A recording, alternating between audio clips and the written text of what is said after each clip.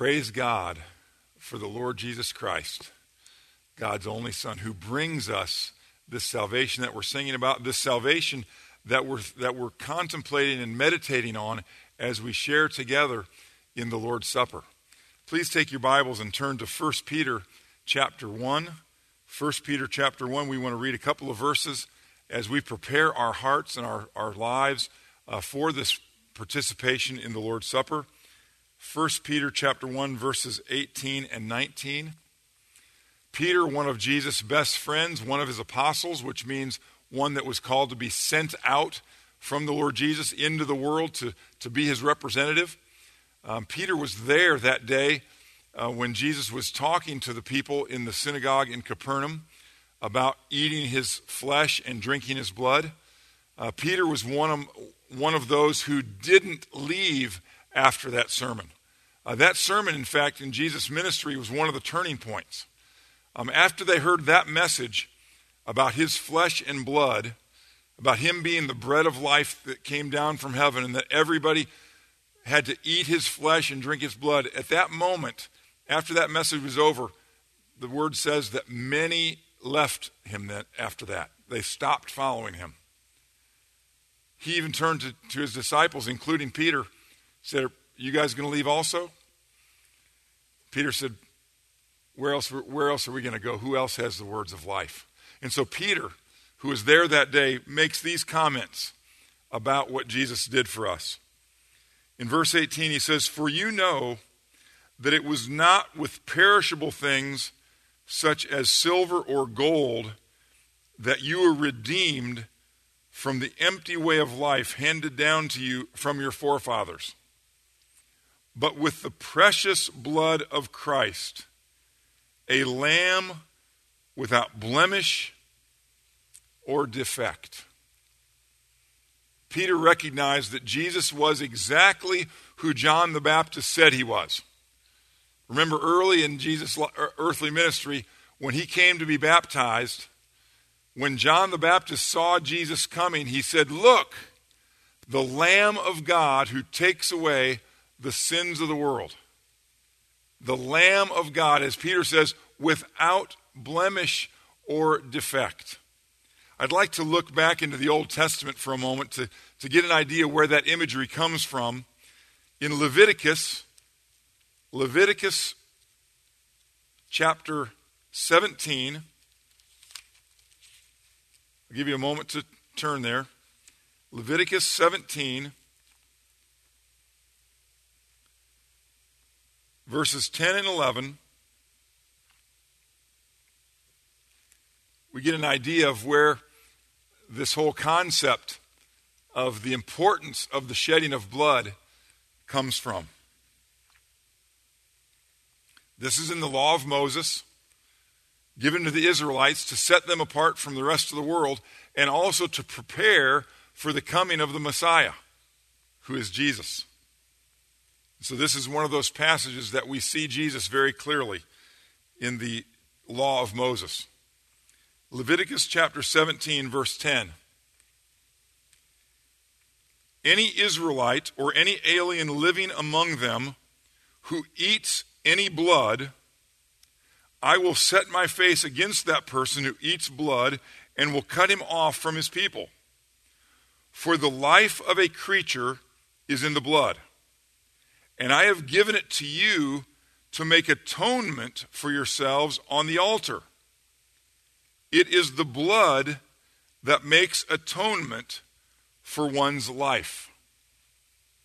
Now that's a very brief statement about the sacrificial system, but I want us to think about it for a moment as we think back to what Peter said when he referred to Jesus as a lamb without blemish or defect. When God made the dietary rule for the Israelites that they could not eat any flesh that still had blood in it, he did so because he said that the life of that body, of that animal, just as in the life of a human being, that the life is in the blood. And we all know that without blood, certainly we don't live. And some of us have had close calls with that kind of thing, where we've had to have blood transfusions, to get us going, to keep us going, to enable us to live, because we were in some condition where we were bleeding so severely. Many of us have had that experience. And we also know of people who have passed away because they bled too much, and the life was no longer in them. Well, in the case of the sacrificial system, God, who declared that they were made in his image, and he gave them blood to give them life, that if an animal was brought in accordance to the law of Moses, if an animal was brought, a lamb, and again, it was always said of them that they had to be without defect, they had to be perfect examples of lambs, they couldn't have any deformities or anything like that. So if that lamb was brought, that lamb's blood would be shed, and it was a very bloody practice. There was blood all over the altar, there was blood all over the priest. It was a very ugly thing, but that was being done as a picture of what the Lord Jesus Christ was going to do on the cross, when his blood would be shed for the atonement of our sins, so that we could be forgiven of our sins. And so when Peter makes this reference, and he says that our redemption wasn't bought for us with perishable things like gold or silver, but it was bought for us with the blood of the perfect Lamb of God. He's referring to what Jesus did for us on the cross. And I personally have never looked forward to sharing together in the Lord's Supper more than I'm looking forward to it this morning. And I don't know what all the factors are that have built this up for me for this morning. I know that I'm getting very tired of COVID-19. And I know that those of you that have friends and loved ones that have been dealing with it are tired of it. I know you're tired of your lives being changed by it. I know that we're tired of all the uncertainty that it's creating, and that wears us out. We're tired of experts not being experts. We're tired of really not knowing very much about it, and all those kind of things. We're wearing out from that. I know I am. I know that I'm tired of the unrest in our country. I'm tired of the protests. I'm tired of the politics. I'm tired of the campaign. I'm tired of all of these things that are going on, and the violence especially, and all of these things. It's very wearying to me. I'm also, as many of you have expressed sympathy to me and my family in the passing of my stepmother last week, and her funeral was last Sunday, and we thank you for your prayers. And my dad is doing very well, but her passing, and then the thoughts of my mom's passing because of her passing, was weighing heavy on me. And of course, this month and today in particular is the day that my grandson last year passed away after 2 days of life, being born on July 17th. And so I know that all of these things are just weighing on me. And as I contemplated and look forward to the sharing together of the Lord's Supper, I was reminded through all of that confusion and all of that death and all of that sorrow, I was reminded, Jesus died for me. The Son of God, the perfect Lamb of God. He died for me. And no matter what's going on, all the stuff that I mentioned and other things as well, and I know that you all are weighed down by all kinds of these things as well. It's all of us in this together. Jesus Christ, the Son of God, died for us. Because he died, we can live. Not just live in this life, but we can live forever in eternity. As I was thinking about my stepmother, as I was thinking about my mother, as I was thinking about my grandson, and then I started thinking about other relatives and other loved ones, many from Midway Community Church, who have already gone before us and entered into glory. I was just thinking of the great promises that are ours, that are mine, through the work of our Savior, Jesus Christ. And that no matter what happens, and again, we don't know what's happening in our country, we don't know what's happening in our world. We have hopes and we have prayers and we have dreams of what may happen and how we get out of these things, but we don't know. But in reality, it doesn't matter how it turns out. Because Jesus died for us. Jesus, the Son of God, he has been providing salvation to people in the worst of conditions. Much worse than our condition right now. Much more death than I've experienced. He's been providing salvation to those who believe in him forever. As people have been turning through faith, because remember, it's by faith that we come to him. He's not here physically right now, but we trust that what is recorded about him is true, and what he did for us is true, and that the promises that he made were validated, not only because so many of them have already come to pass and have already been fulfilled, but also because of his resurrection from the dead. That gives him a voice that we need to listen to. That gives him a voice that we need to come to grips with. We need to listen to what a man who's been raised from the dead has to say. He showed himself to be the very Son of God that his word describes. He showed himself to be God himself, as he himself said throughout his ministry. Even in this passage in John 6 that Dan read for us earlier, when he says that he is the bread of heaven, or the bread of life coming down from heaven, there he was equating himself with God. The Jews knew that. That's why they were so troubled by it. That's why it bothered them so badly. But he said that he was God, and we need to listen to what God says. God who proves himself to be God through his resurrection from the dead. And so as we think about Jesus, and we think about what he's done for us, and we think about our circumstances right now, we can come together at the table of the Lord. And that's what we're doing today. That's why it's called the Lord's Supper. We're gathering together at his table, remembering the table of the Last Supper that he had with his disciples, where he instituted this. Certainly he started the idea with his message in John 6. But as he met with his disciples before his arrest, before his trial, before his crucifixion, he told them that he wanted them to share together in this supper when they met together. He wanted them to remember what he did for them. He wanted them to remember that his body, his physical body, because remember, Jesus Christ, the Son of God, is fully man and fully God. When he went to the cross, when they nailed those spikes into his wrists and his hands, when they nailed those spikes into his feet, those spikes were piercing human flesh that have the same kind of nerve endings that we have.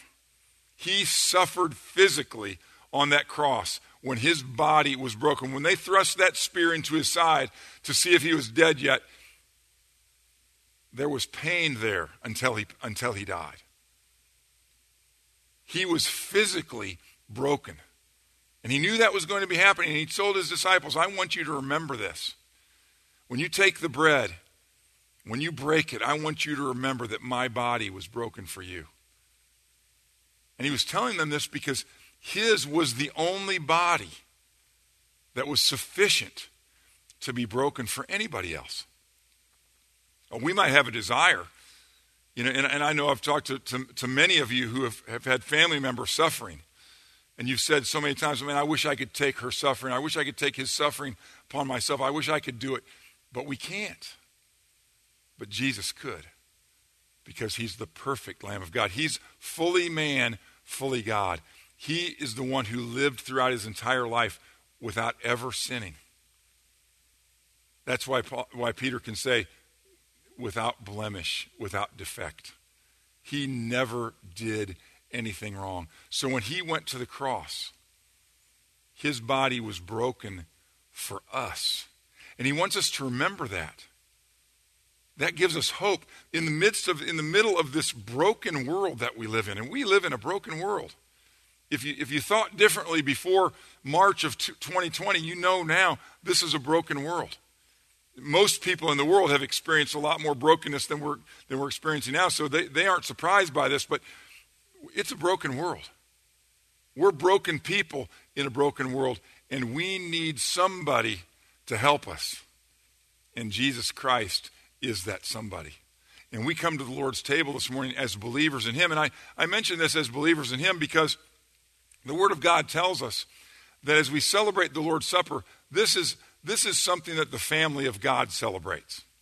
And so if you're not a believer in Christ this morning, I would encourage you just to watch rather than participate. But if you believe in Jesus and you just started believing in him this morning, even as we've been sharing together in these songs and in these scriptures, I would encourage you to participate in it because it's for all of us who believe. It's a very, very special thing for us. It reminds us that Jesus' body was broken for us. It also reminds us that it was his precious blood that was shed for us. And when we think about who he is, and that he, the maker of this world, our very creator, the creator of those very soldiers who used sledgehammers to drive spikes into his body, he was their creator. And he could have stopped them. He could have stopped them. He could have had them killed that very moment just with the thought of it because of his power, because he's God. But even though he was their creator, as they slammed those sledgehammers onto those spikes through his flesh and his blood started pouring out, do you remember what he said? Father, forgive them, for they don't know what they're doing. They didn't recognize him as their creator. They didn't recognize him as their sustainer. They didn't recognize that he was the very one who caused the air that they were breathing that day to give them the strength to drive those spikes into his hand. They didn't realize that he was the one giving them the power to do that. And they certainly didn't recognize yet that he was the one that was going through this so that they could be forgiven of their sins. But we know that some of those guys, at least one of them, put his trust in the one who is dying for their sins. And as that centurion recognized that Jesus was the Son of God, that he was dying for him, as he recognized that, so all of us who recognize that Jesus' blood was shed for us, then through that faith, we also then can participate in all of the promises that he's made for us. The promises of provision as we walk through these uncertain times. He's promised to provide for us. But more important than his provision for us now, he's promised to provide for us for all eternity. And that's the provision that we're most interested in. That's the provision that we're most thankful for. That's why we can celebrate even in the death of those that we know and love. Because we know that by their faith in Christ, that they also are ushered right into his presence. Where he says in his word, in John 14, he says that he's gone away to prepare a place for us. And as when we leave this world, when we die in this world, when the brokenness of this world finally takes us out, as it does all of us until the Lord returns, when we breathe our last in this life, if we have trust in the Lord Jesus Christ, the one who had his body broken and shed his blood for us, then we are ushered immediately into his presence in the glory of God. And we're going to share in that presence, and we're going to share in that glory. We're going to share in all of the rewards that he has planned to give all of us who live our lives for him. We have that opportunity to look forward to. And so as we share together this morning at the Lord's table, as we hold the bread and think about about his body being broken for us, and as we eat of it, as we hold that cup and think about the shed blood of Christ, that it was shed for us, that he did that out of love for us as individuals, then we look forward to all of the promises that he's made being fulfilled for us in our lives as only he can fulfill them. And so this is a time of sorrow as we think about what Jesus had to go through, but it's also a time of great joy as we think of what his death on the cross brings to all of us who believe through the forgiveness of our sins. You see, once our sins are forgiven, that barrier that used to stand before us and God is broken down. A perfect, all-holy, righteous God can receive all of us who believe in Jesus because he died for us. He took away all of our sins so that God no longer holds those sins against us. He put those on Jesus. When Jesus died and said, my God, why have you forsaken me?" God was turning his back, so to speak, on all of the sins of the world placed on his Son, the Lord Jesus Christ. So he will never turn his back on us because our sins are gone. They're forgiven, they're forgotten. And we have great fellowship and communion. That's why we sometimes call this practice of the Lord's Supper communion. We have wonderful communion with God. That's a close fellowship. That's a close relationship with God only because of Jesus Christ. So this supper that we're celebrating today, this is all about Jesus. This is a reminder that Jesus is the only one who could take away our sins, and that by his great love for us, he did just that when he died on the cross. And so at this time, I'm going to ask you to take time now to get the elements out, the cup and the bread. And here in our sanctuary, where the elders and the sound tech team are gathered together, we're going to take part in this as well.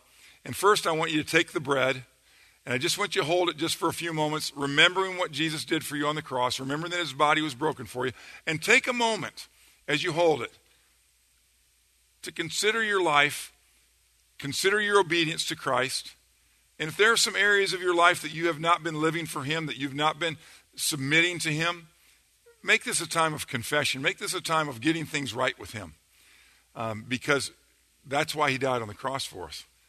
The Word of God says in 1 John 1:9 that if we confess our sins, he is faithful and just and will forgive us our sins and cleanse us from all unrighteousness. And this is a great time to do that as we prepare to eat together of the bread that represents the body of Jesus Christ. So let's take a moment now and do that.